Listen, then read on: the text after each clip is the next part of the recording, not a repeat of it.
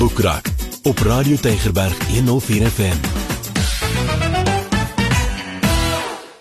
Dis 'n hartlike goeie dag van my Ingrid Venter. Tyd vir my om vir jou te vertel van splinternuwe boeke wat op die rak is. En hierdie eerste ene wat ek in my hand hou vandag is een wat al in 2020 geskryf is deur Joyce Meyer. Die titel daarvan toe was Do It Afraid en nou is hy beskikbaar in Afrikaans. En sy titel is nou Doen Dit Al Is Jy Bang en dit word uitgegee deur Struik Christen Media. Nou jy weet, in hierdie boek sê sy dat vrees is oral en vrees beïnvloed almal. En dit beheer baie mense, maar sy sê dit behoef nie vir jou te beheer nie.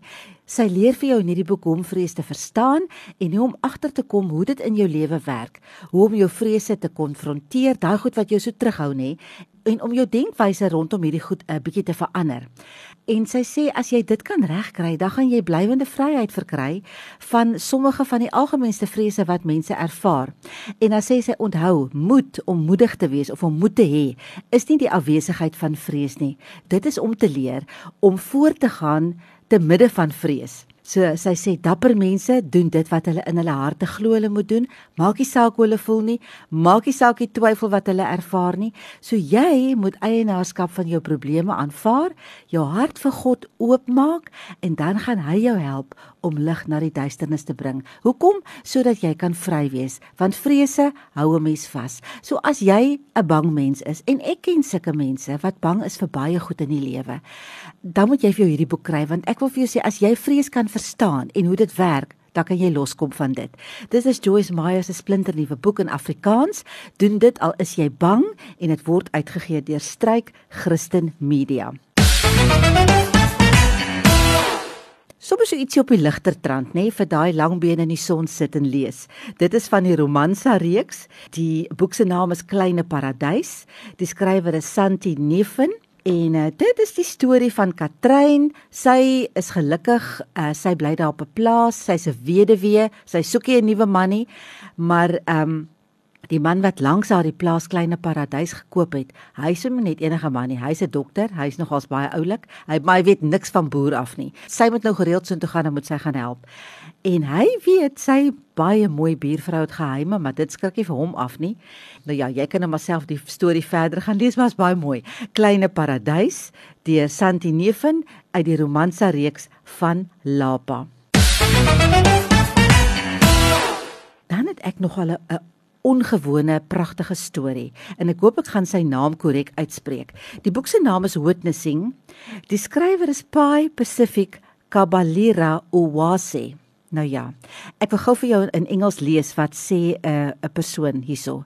This sensitive, grippingly vivid narrative comes from a man who managed not just to escape death and survive, but thrive, finding a place beyond politics, victimhood and partisanship, a place beyond luck, beyond forgiveness itself, is David Templer wat so praat. Nou hy praat so oor Pai Pacific. Nou hierdie man, hy was 14 jaar oud in Rwanda. Toe is dit daai groot uitwissing van mense, nê, en hy het dit oorleef. Hy moes letterlik voor sy oë is sy ma doodgeskiet. En hy moes dit alles aanskou. Sy broer is ook toe later verbore en toe het hy besef hier moet hy weg. Toe vlug hy uit Rwanda. Hy berei homself te voor om Kanada toe te vlug, maar hy eindig toe op in Suid-Afrika. En hier in Suid-Afrika word hy geskerm, hy verloor al sy geld, hy werk toe as 'n motorwag in Durban, se stadsentrum, of daar in die middestad, en toe begin hy studeer, so tussen sy skofte deur, en hy droom van universiteit. En ten spyte van baie teenkanting en baie moeilikheid, het hy toe ingeskryf gekom, en hy kry toe die wonderlike Mandela Rhodes Scholarship, wat dit toe vir hom moontlik maak om te studeer. So dit is sy storie. Vandag is hy die stigter en die direkteur van PEM Afrika, en dit is 'n organisasie wat mense help met entrepreneurship en raad en al daai klas van dinge. Maar dit is so 'n mooi storie. Dit is die storie van sy kindertyd wat eintlik baie mooi was, net tot al hierdie slegte goed begin gebeur het daar in Kigali en dan natuurlik die verskriklike ervaring wat hy gehad het met hierdie groot uitwissing of genocide soos hulle sê. Dit is 'n hartseer storie, maar hier's ook baie positiwiteit in en baie hoop en net die ongelooflike wete van wat 'n mens kan doen as jy graag wil. So ja, dis 'n aangrypende storie, moet ek jou sê. Witnessing, Pai Pacific Kabalira Uwase is die skrywer en is uitgegee deur sequela. Onthou jy daai storie wat, ek dink dit was op Netflix of op Mnet, ek kan nie lekker onthou nie, 'n Devil's Dorp, wat almal oor gepraat het. Nou ja, as jy nie dit onthou nie, dan gaan jy onthou, want dit was so in die nuus, dan gaan jy die Kreeusdorp moorde onthou daar in 2016, want Devil's Dorp het daaroor gegaan. Nou hierdie boek wat ek nou het, se titel is Op die duiwel se spoor. En dit is geskryf deur Ben Boysen. Ek gaan nou maar nie sy bynaam herhaal nie, dit is dalk nou nie geskik nie, maar Ben Boysen het dit geskryf en dit gaan oor hoe hy hierdie Kreeusdorp moordenaars vasgetrek het. Hy is natuurlik 'n wonderlike polisiespeurder, hy het 'n fantastiese loopbaan gehad, hy het nou in 2021 afgetree as 'n kaptein in die Valke en hy skryf die boek saam met Nikki Gules. Sy is 'n joernalis al vir baie jare en sy doen verslag oor alles van misdaad tot kriminele geregtigheid en sy is ook nou die assistente redakteur van nuus, ondersoeke en projekte by die Sunday Times. Maar na baie polisiebrouwerk begin kaptein Ben Boysen die Kreeusdorp moorde in 2016 man alleen ondersoek. Nou tot op daai stadium het die staat nagelaat om die regte verdagtes te arresteer in verband met dit was letterlik 'n moordorgie wat plaasgevind het daar op die Wesrandse dorp, wat al in 2012 het dit al begin. Toe hy die saak oorneem, toe is 11 mense al gruisam vermoor deur hierdie groep wat hulle self ons electus perdeus genoem het. Dit is eintlik 'n ongelooflike storie. Nou Boysen, nou sy pa was 'n mynwerker, hy was lief om te drink, hy was lief vir die vuis, so hy het nie lekker grootword jare gehad nie en min mense sou dink dat hy een van Suid-Afrika se grootste moordsake sou oplos. Maar hy het hierdie verbete sin vir geregtigheid en toe haal hy die koerant voorblaaie toe hy die baasbrein agter hierdie moorde en haar 5 makkers aankeer, julle sal onthou van Cecilia Steyn. En nou saam met die Sunday Times joernalis onthul Boysen regtig ontstellende en skokkende besonderhede van polisieonbevoegdheid en baie nuwe sensasionele inligting oor die moordenaars, hulle misdade, hulle lewe in die tronk en hierdie hele ongelooflike verhaal wat die land amper 'n dekade lank vasgenaal gehou het. So, as jy Devil's Dorp geniet het, as jy hierdie sage gevolg het van hierdie Kreeusdorp moorde, gaan jy dit baie interessant vind.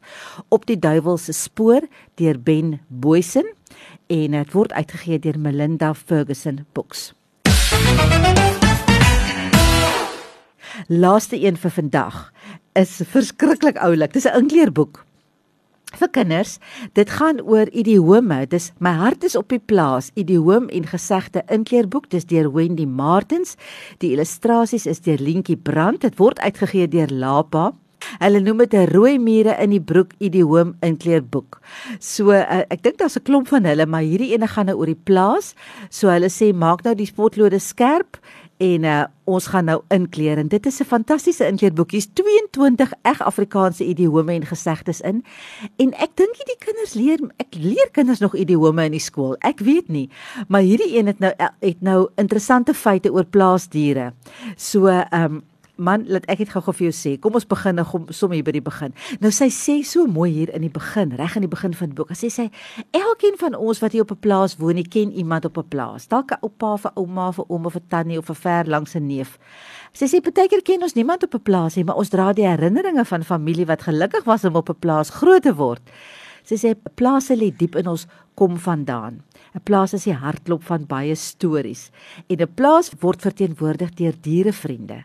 En sy sê daarom het sy hierdie idiome uitgesoek. So op elke bladsy is daar nou 'n plaasdier. So as ek hom nou oopmaak, heel eerste, hier sit die skaap met die idioom. Skaap oogies gooi. Wat beteken dit?